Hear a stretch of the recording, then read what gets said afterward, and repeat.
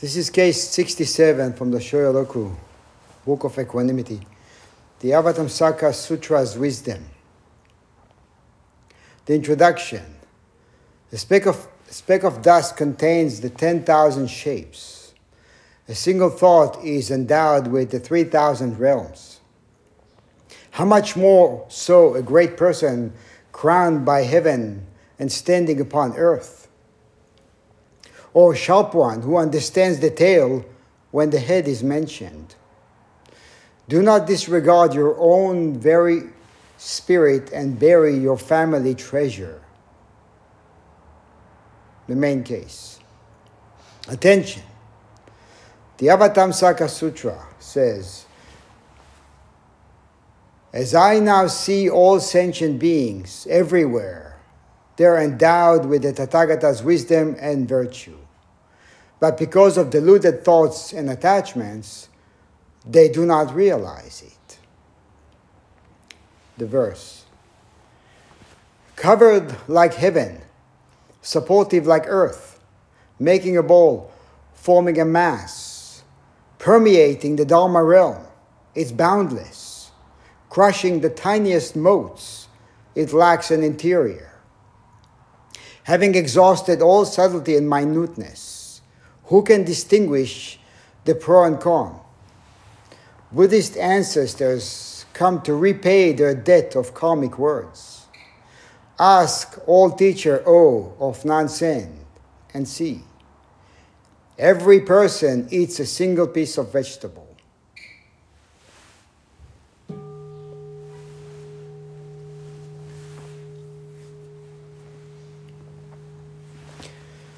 So last Wednesday, this past Wednesday was December 8th, the day of the Buddha's enlightenment. And that morning, I sent the Sangha a short email to express the real significance and the personal responsibility that comes with acknowledging this auspicious event. So I'd like to begin this stage show by turning our attention to this email, to a few words from this email. So today, 2,500 years ago, the Buddha had an awakening experience which marks the inception of our wisdom tradition.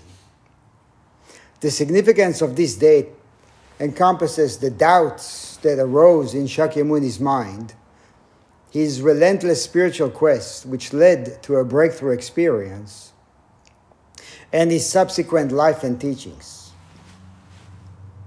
There are many scholarly descriptions and commentaries about Shakyamuni's life, and there are quite a few practice traditions that were established since then.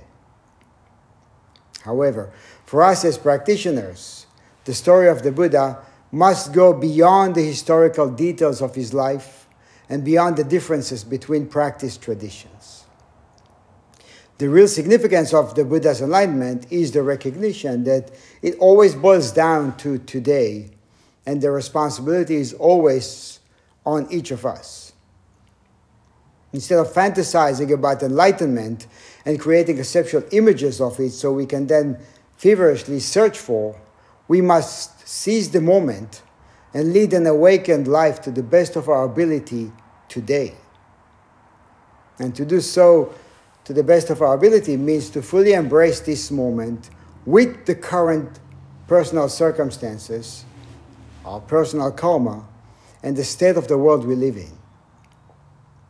There is no other time, no other place, and no other person. We need to keep in mind that this path is a living tradition that will either thrive or will cease to exist based on the way we maintain it.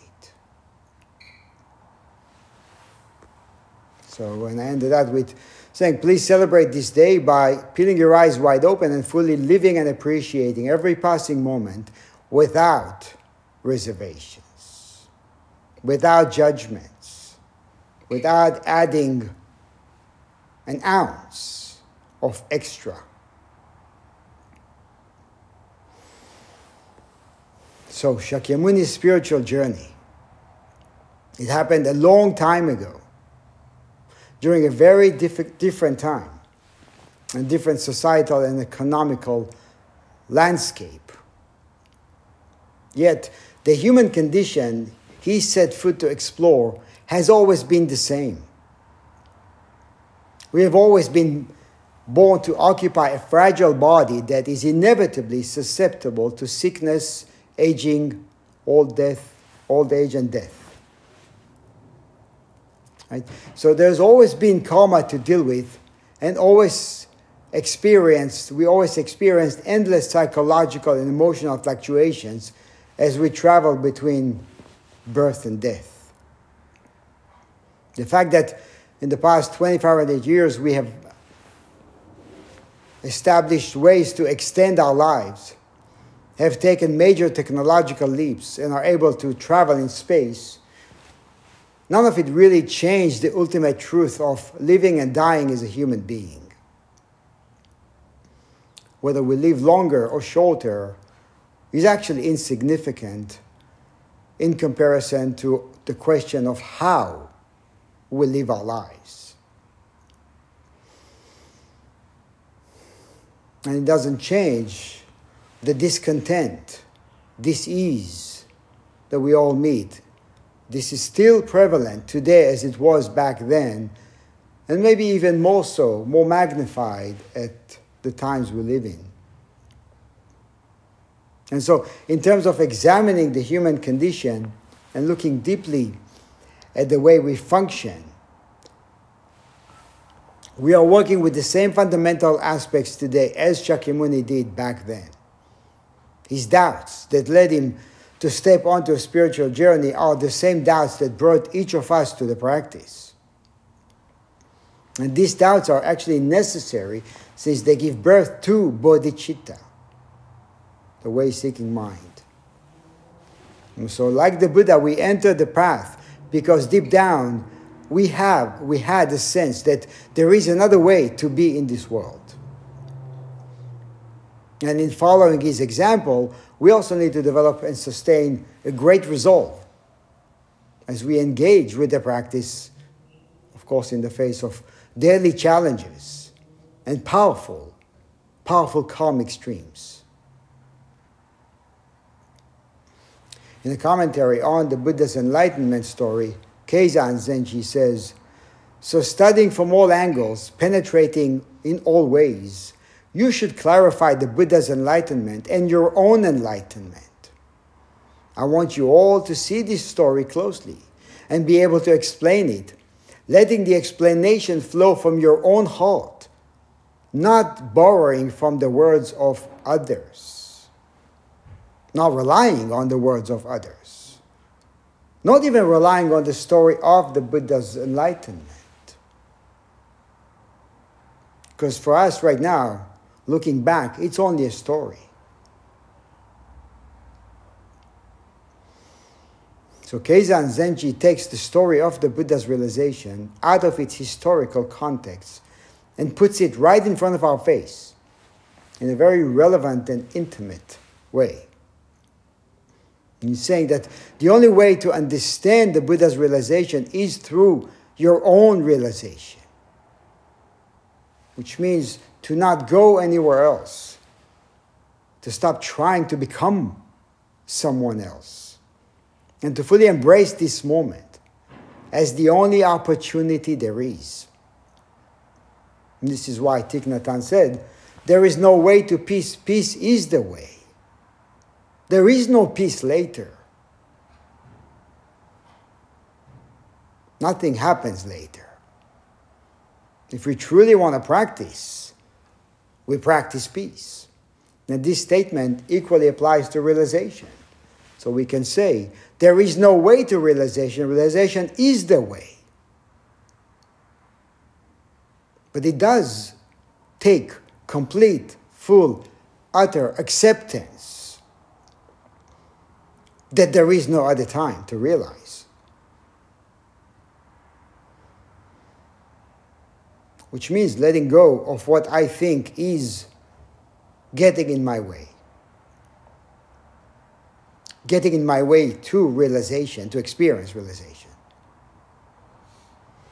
So realization is not a matter of time, as we may think it is, since we are never a part of what is being realized. But because we are so deeply absorbed into a particular way of being and so self-concerned, it takes a great deal of time and consistent determination to go against the grain and radically change the way we move through life.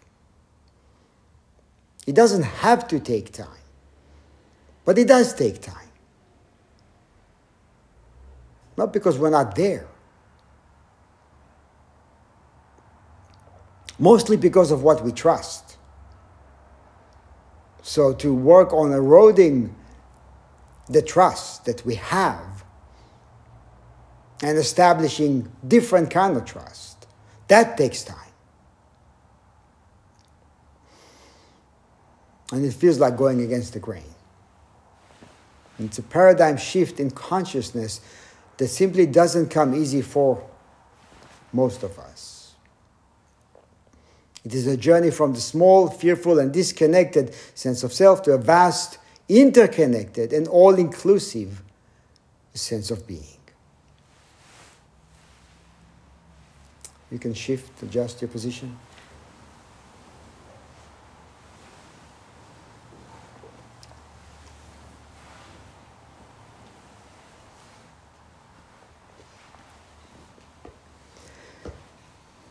In the Dhammapada, Eknath Easwaran writes, our everyday life, the Buddha is suggesting, is lived within an eggshell. We have no more idea of what life really is than a chicken has before it hatches. Excitement and depression, fortune and misfortune, pleasure and pain are storms in a tiny, private, shell-bound realm, which we take to be the whole of existence. Yet we can break out of this shell and enter a new world. In other words, we are very self-concerned, self-centered. This koan brings up a line from the Avatamsaka Sutra, also known as the flower ornament scripture. This sutra is central to the Huayan school of Buddhism, which was active in China between the 6th and 9th centuries. The Huayan school, or the Kegon school as it is known in Japan, is focused on the aspect of interconnectedness of all things. And it illustrates this through a metaphor of Indra's net, an intricate web that has a jewel at every meeting point, and each jewel perfectly reflecting all the other jewels. It's a metaphor that shows the interpenetration of the absolute and relative, or the fundamental truth of non-duality. And we often hear about this truth, read about it, chant it on a regular basis. But do we really actually live by that truth? Or is it just one of many ideas that we create in our mountain of concepts? Most of you also heard this koan before. Maybe not as a koan, but as the first words that the Buddha spoke after his awakening.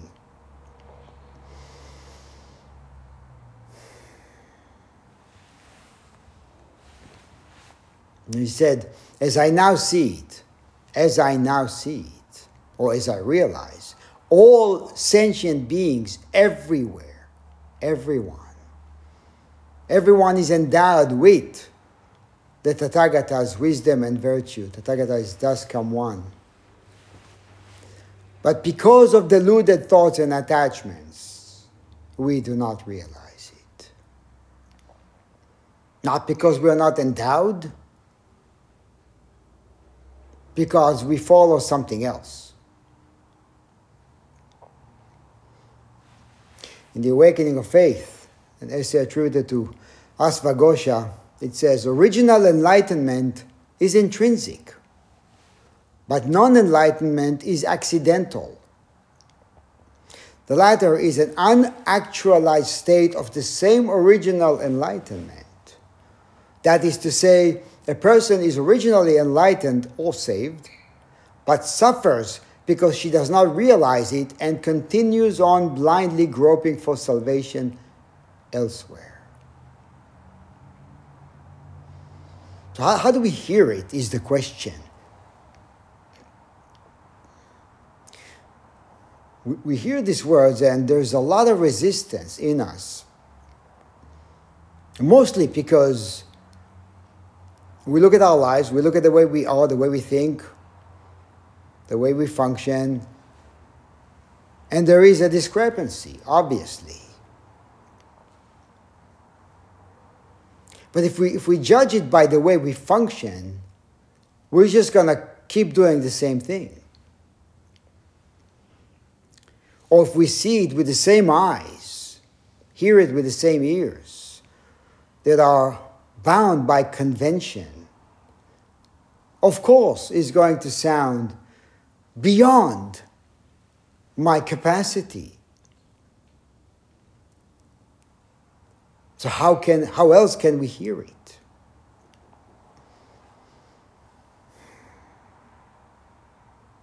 What about trusting it? Just trusting it.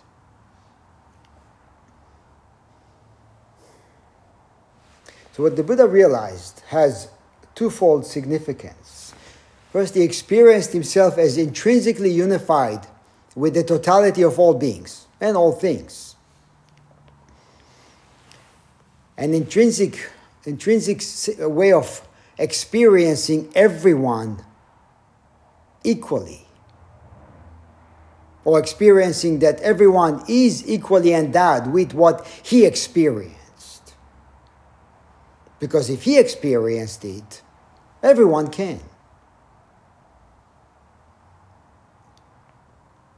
And the second part is, at the same time, he also realized the origin of our blindness to this intrinsic nature. So he's so into who we are, and at the same time, he's so into how we disregard who we are.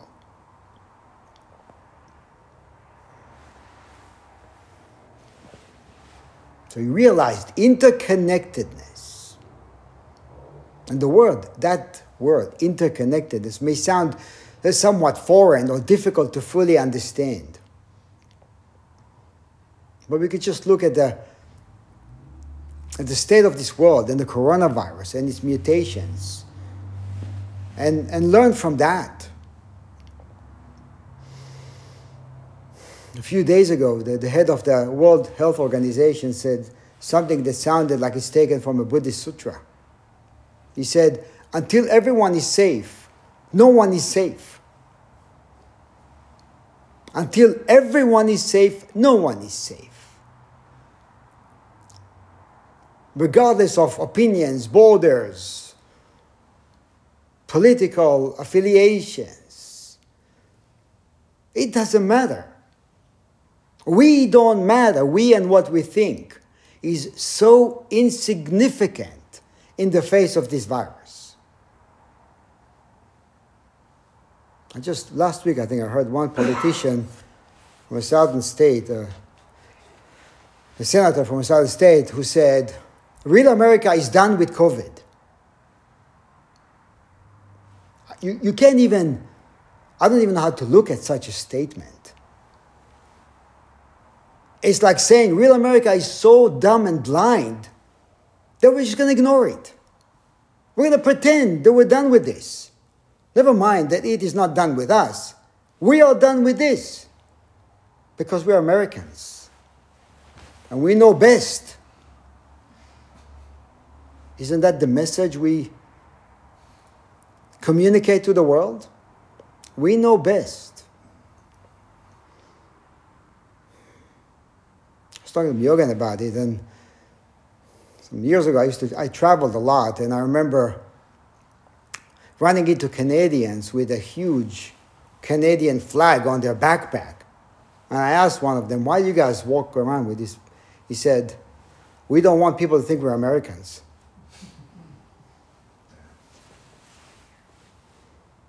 It's real. This is what we're dealing with. So if we're not learning from this virus and its teaching, interconnectedness of all things, And he's teaching us that as long as we are not going to be unified in the way we deal with it, or we're going to argue about vaccinations. I don't want to get vaccinated. Well, great. The virus is very happy. It's going to hitchhike on you and find more people to infect. It just works this way. So we're going to dig our heels. And then what? It's not going to change anything. So until everybody is safe, no one is safe. And it's reminded me, and many of you have heard Vimalakirti Sutra, when Vimalakirti was sick in bed, Manjushri was one of many bodhisattvas who came to visit him. And at some point during their conversation, Manjushri asked him, "Layman, what is the cause of your illness? Has it been with you long? How can it be cured?" And Vimalakirti replied, "This illness of mine is born of ignorance and feelings of attachment. Because all living beings are sick, therefore I am sick. If all living beings are relieved of sickness, then my sickness will be mended." Does that sound the same? So we don't have to think about the time of the Buddha or study the sutras. We could just read the news. It's teaching the same thing. It's teaching us how interconnected we are all together, and also how realized we can be, and how ignorant we can be.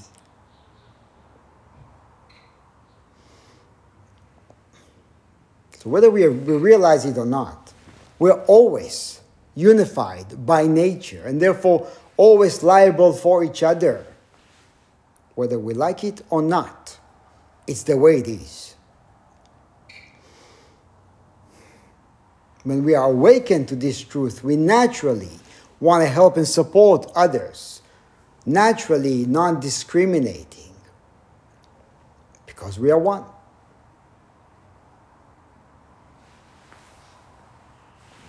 Einstein has had his own way of speaking of Indra's net. I'm not sure if he knew much about Indra's net, but he knew what it meant. He said, "Our separation from each other is an optical illusion. When something vibrates, the electrons of the entire universe resonate with it. Everything is connected. The greatest tragedy of human existence is the illusion of separateness."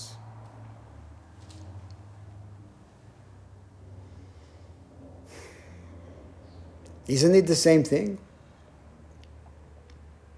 Of course it's the same thing, because when we look deep, we're all going to encounter the same truth. It's not opinion-based. It has no borders. It is timeless. The Buddha did not invent. He just realized what is.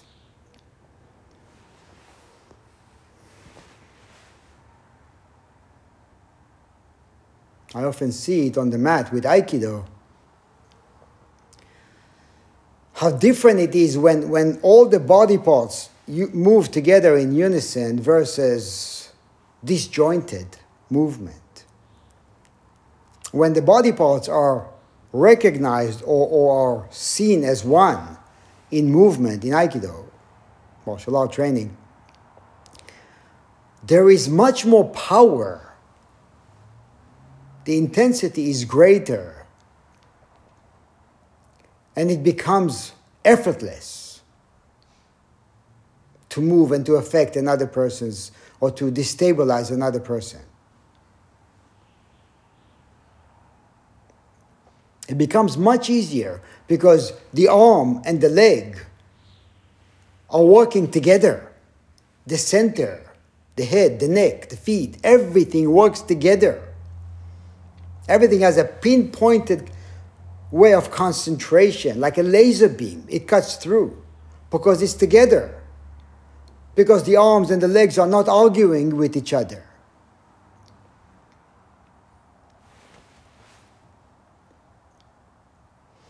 It's the same. When we work together as humans, it's all the same because the laws are the same. The fundamental law of the Dharma is always the same. When human beings work together as one, it's incredible what we can accomplish. And when we fight each other, the level of harm is also as incredible.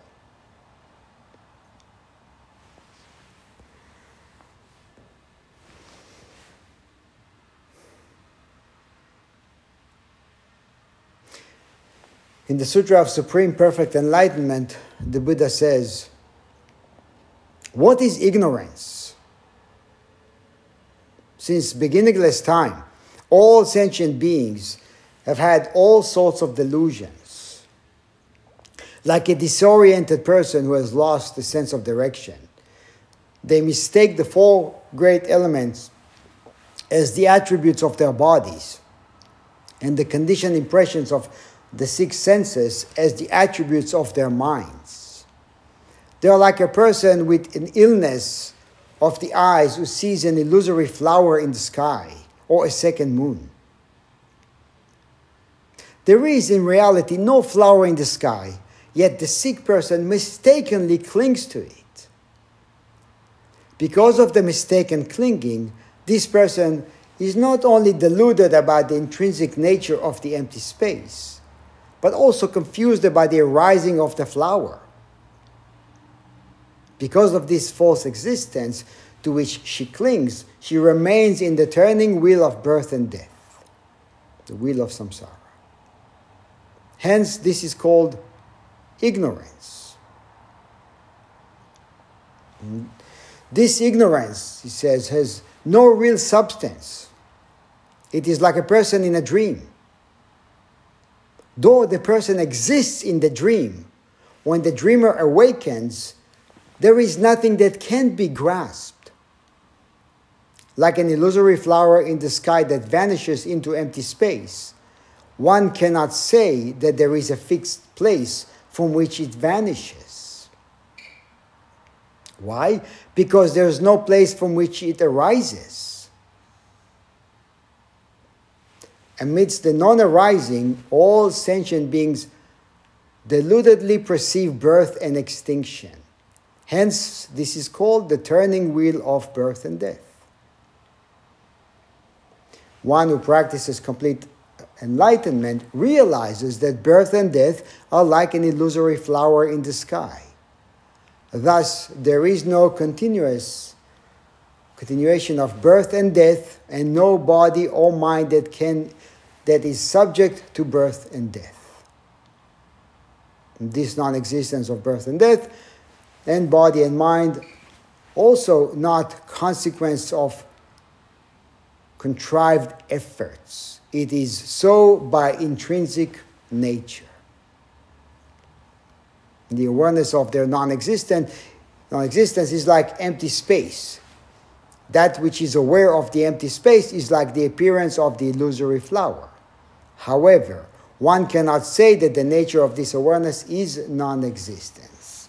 And the last line, eliminating both existence and non-existence, is in accordance with pure enlightenment.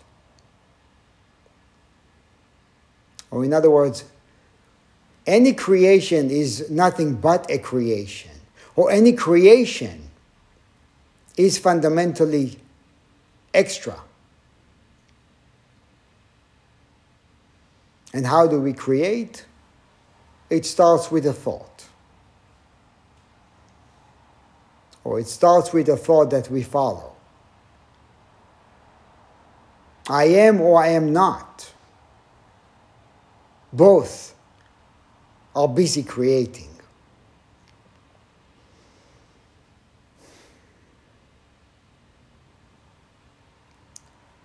You know, the power of learning to stay is enormous. And it's also learning to stay. Staying is also terrifying. Because if we truly come back to this, to this split second, you will not find yourself. You are not here. In order to see yourself, to feel yourself, you have to abandon this. You got to go to a thought, to emotion, to a memory, to a word. Look at it. Stay, stay, stay. This is why there's so much resistance in us to staying. Because we're terrified of staying. Because we cannot find ourselves here. We'll go anywhere, do anything, but stay here. This is why many people say, there's no way I can meditate. Meditation is not for me. My meditation is hiking, biking, sewing, whatever. Because I don't want to stop and look.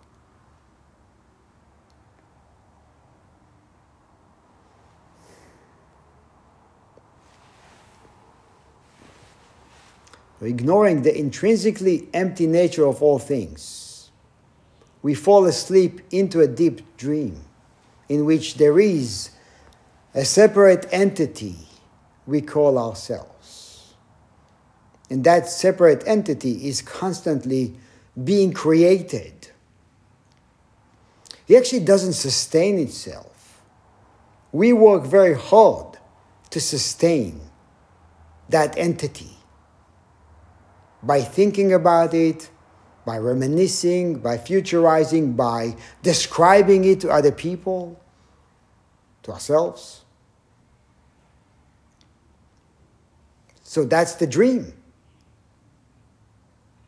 And in this dream, every interaction appears to be in direct relation to this imagined entity.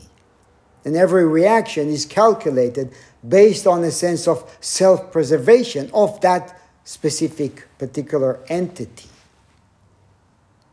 So the dream provides optimal conditions for the birth of gain and loss as we try to navigate our way through what seems to be real. As long as we believe our perceptions of what we see and hear, we are totally at the mercy of what is being seen and what is being heard. This is why the Buddha said, those who seek for me in form do not see me. Those who seek for me in sound do not hear me.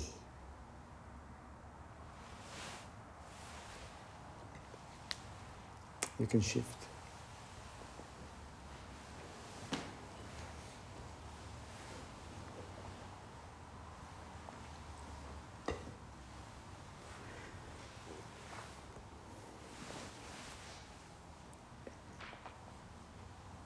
And it doesn't mean that what we see or hear is false and needs to be ignored or rejected. It only means that we should not assign a self to sounds and forms and not identify with thoughts, sensations, emotions. When we assign a meaning to what happens, we perpetuate, of course, defensive reactivities, self-loathing, pride, raise walls, set up divisions, and agree or disagree.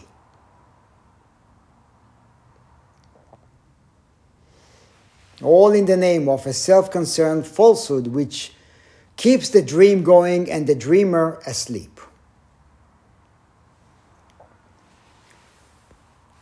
By assigning a fixed self to a constantly changing reality, everything that is false appears to be true, and the dream feels real, as the Buddha described. When we subdue the temptation to identify with what happens, everything is perceived directly as it truly is, selfless, without ownership.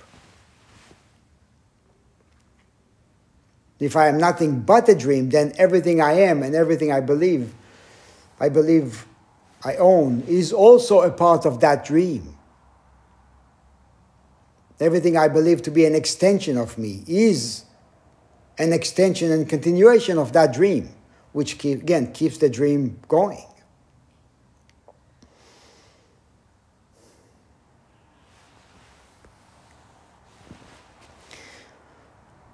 In the introduction, he says, "Do not disregard your very own spirit and bury your family treasure."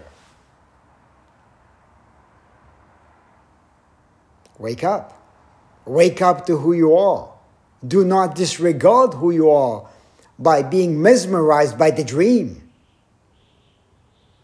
Do not turn away from your intrinsic nature. And do not try to sustain yourself on false conceptions. It won't work. It doesn't work. We know it doesn't work because, as in the saying, paper cakes will not satisfy one's hunger. It doesn't satisfy. And maintain that sense of discontentment. A dream, as real as it may feel, and as personal as it may appear, cannot be a substitute to the richness of life. Everything, the most minute expression of life, surpasses any dream we can be immersed in, anything we can imagine.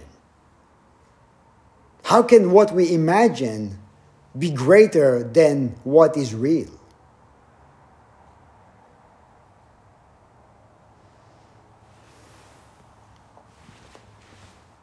So to wake up from delusion is to realize that there are no divisions. All is one. This is what the Buddha realized. All sentient beings everywhere, throughout space and time, endowed with that great wisdom and virtue. So commenting on the Buddha's first words, Master King Liang said, "Sentient beings contain natural virtues as their substance and have the ocean knowledge as their source. But when forms change, the body differs. When feelings arise, knowledge is blocked. It is like a person with appearance of grateful virtue and wisdom who sees himself as poor, sick, and suffering in a dream. And this is the change of form. He does not see his original body. This is the differing of body. He takes it to be his own body. This is feelings arise.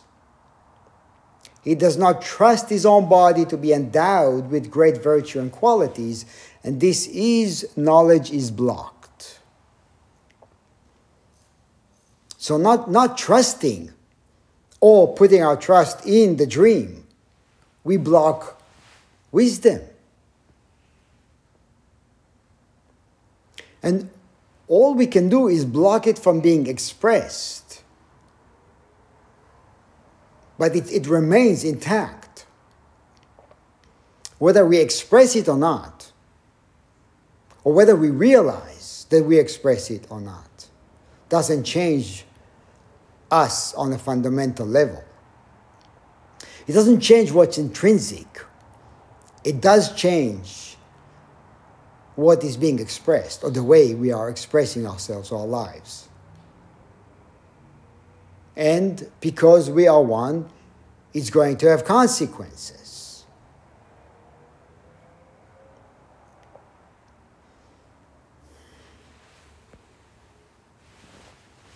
And everyone is endowed with the Buddha's virtue because everything is of the same nature. And so to turn towards our true nature means to turn towards everyone and embrace everything.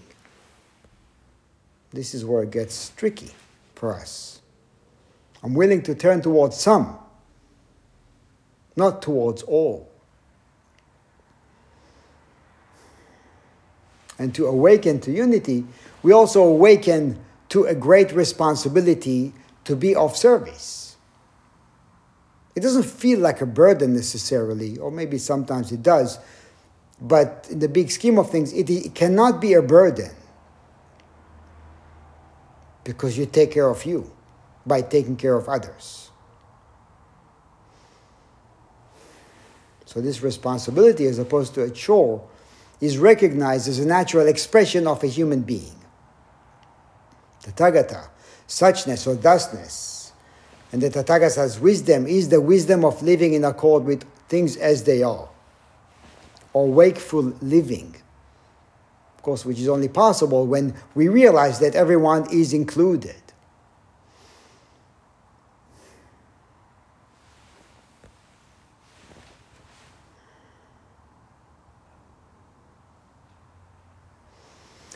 It means that when we take care of regular practice and grow deeper in understanding, it is affecting everyone else. So when you show up, all of us are being affected by that.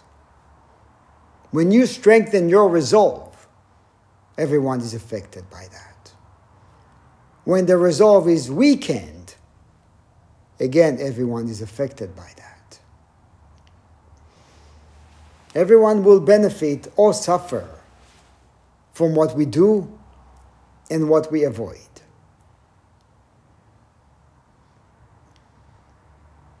This is the truth. It's the only truth we can awaken to.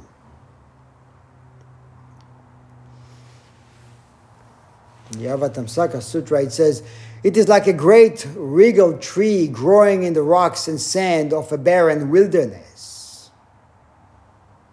When the roots get water, the branches, leaves, flowers, and fruit will all flourish.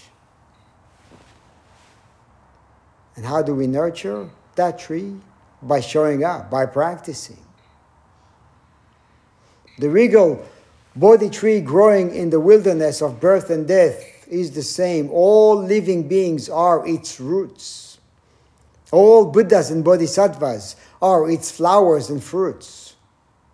By benefiting all beings with the water of great compassion, one can realize the flowers and fruits of the Buddhas and Bodhisattvas' wisdom.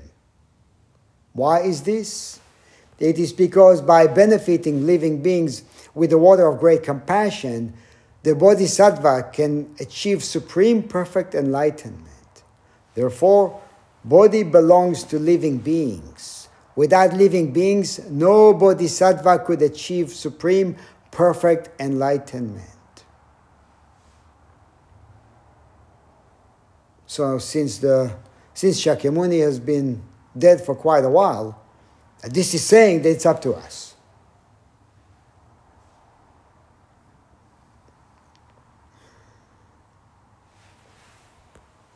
So with realization comes a great understanding of interconnectedness or interdependent origination, pratitya samutpada, which manifests in a person's life as a deep, or in a way that the person cares for all living beings.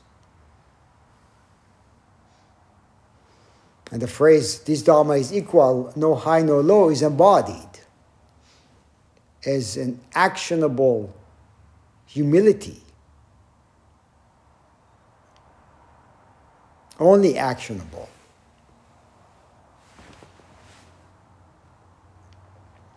The verse, covered like heaven, supportive like earth, making a ball, forming a mass, permeating the Dharma realm. It's boundless. And this is versifying the vast magnanimity of our intrinsic nature, which is what the Buddha realized through his own efforts, and then spent the rest of his life teaching others to do the same. Because we can.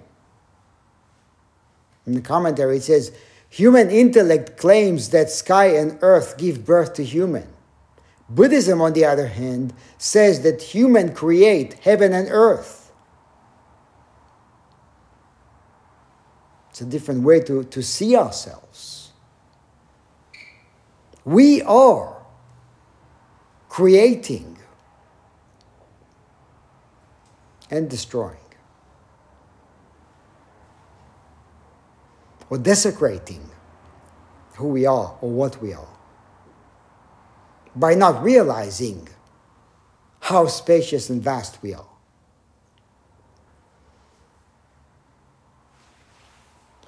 Crushing the tiniest motes, it lacks an interior. Having exhausted all subtlety and minuteness, who can distinguish the pro and con? Now, the Buddha's journey was not easy or smooth, but he was disciplined and relentless in going beyond thought, constantly opening up the hand of thought, the grasping hand, letting the mind exhaust itself until he realized that essentially there is nothing that can be substantiated or grasped. And this is the example we need to follow. So crushing the tiniest motes, we have to get there ourselves. We have to not violently crush anything, but allow abandoned thought, allow it to disintegrate by itself. And we will see that it lacks an interior, like space. How do you measure it? How do you know up and down, right and left, forward or back?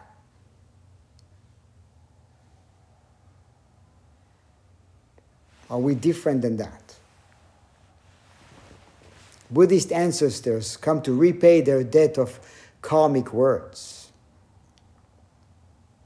Too much talk impairs virtue.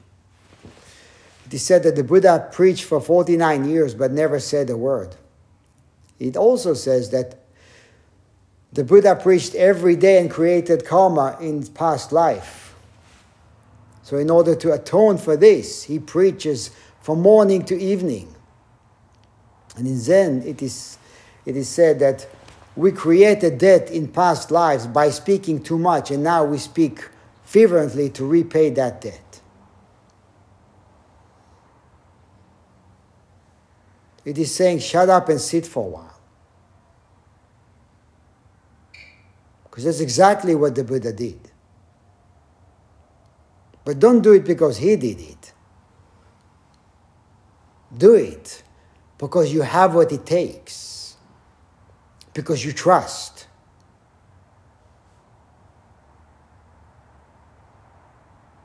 Ask old teacher O of Nansen and see. Every person eats a single piece of vegetable. And this is from a story about Nansen and his Dharma brother Shakuzan at the time when they were engaged in garden samu. Nansen picked up a piece of vegetable and told Shakuzan, "This is a fine offering. Everyone should be allowed to have their fill." And Shakuzan said, "He won't notice a feast of 100 delicacies, let alone this vegetable." And this is referring to one who had realization. And Nansen said, "Even so, everyone should taste it before they realize. Because we have to do it our own way. We have to. Nobody can sit for you. Everyone should go through that. In your own body, on your own butt, you sit. And realize there is no shortcut.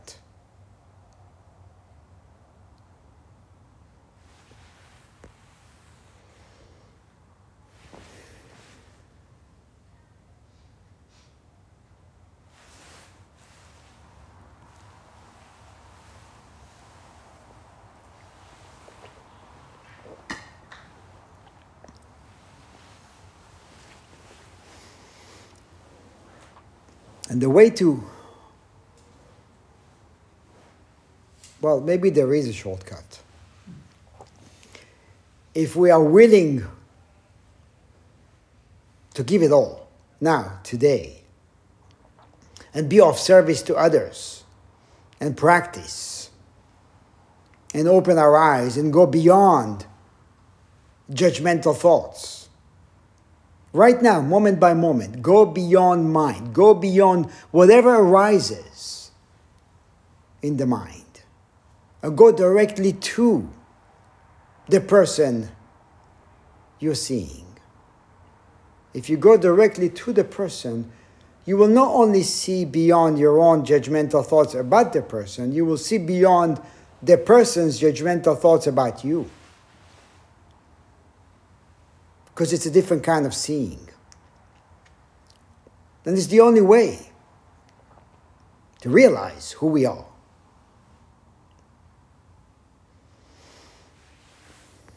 Back to Einstein.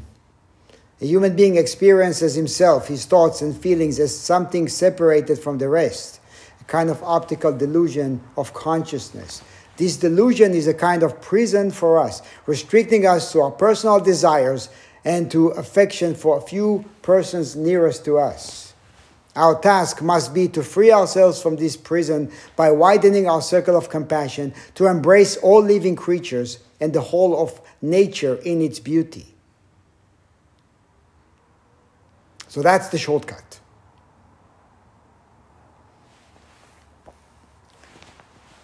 Which is what gives, or what the Buddha saw and gave rise to, or birth to, the four immeasurables.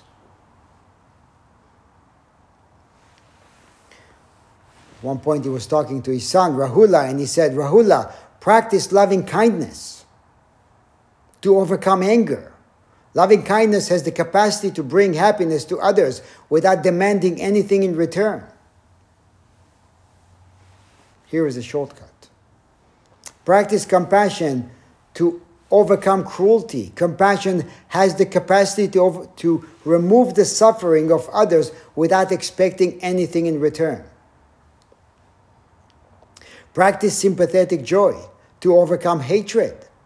Sympathetic joy arises when one rejoices over the happiness of others and wishes others well-being and success. Practice non-attachment to overcome prejudice. Non-attachment is the way of looking at all things openly and equally. This is because that is. All things are connected.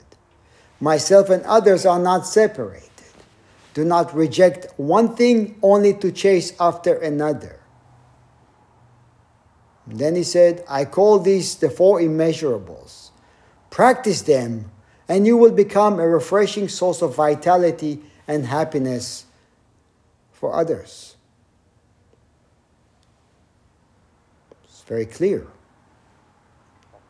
Maybe not simple to maintain, but the instructions are clear.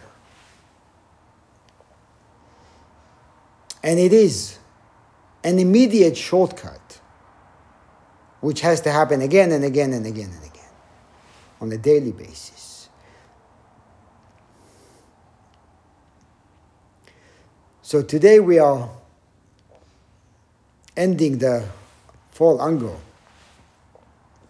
which was devoted to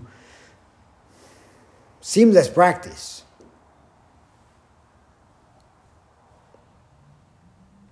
And what can make the practice seamless is practicing the four immeasurables, moment by moment, which is none other as, this is practicing what the Buddha realized. So it's none other than living enlightened life today. Not waiting, not looking back, not looking forward, not wasting a moment, not wishing to become anything else, and taking full responsibility.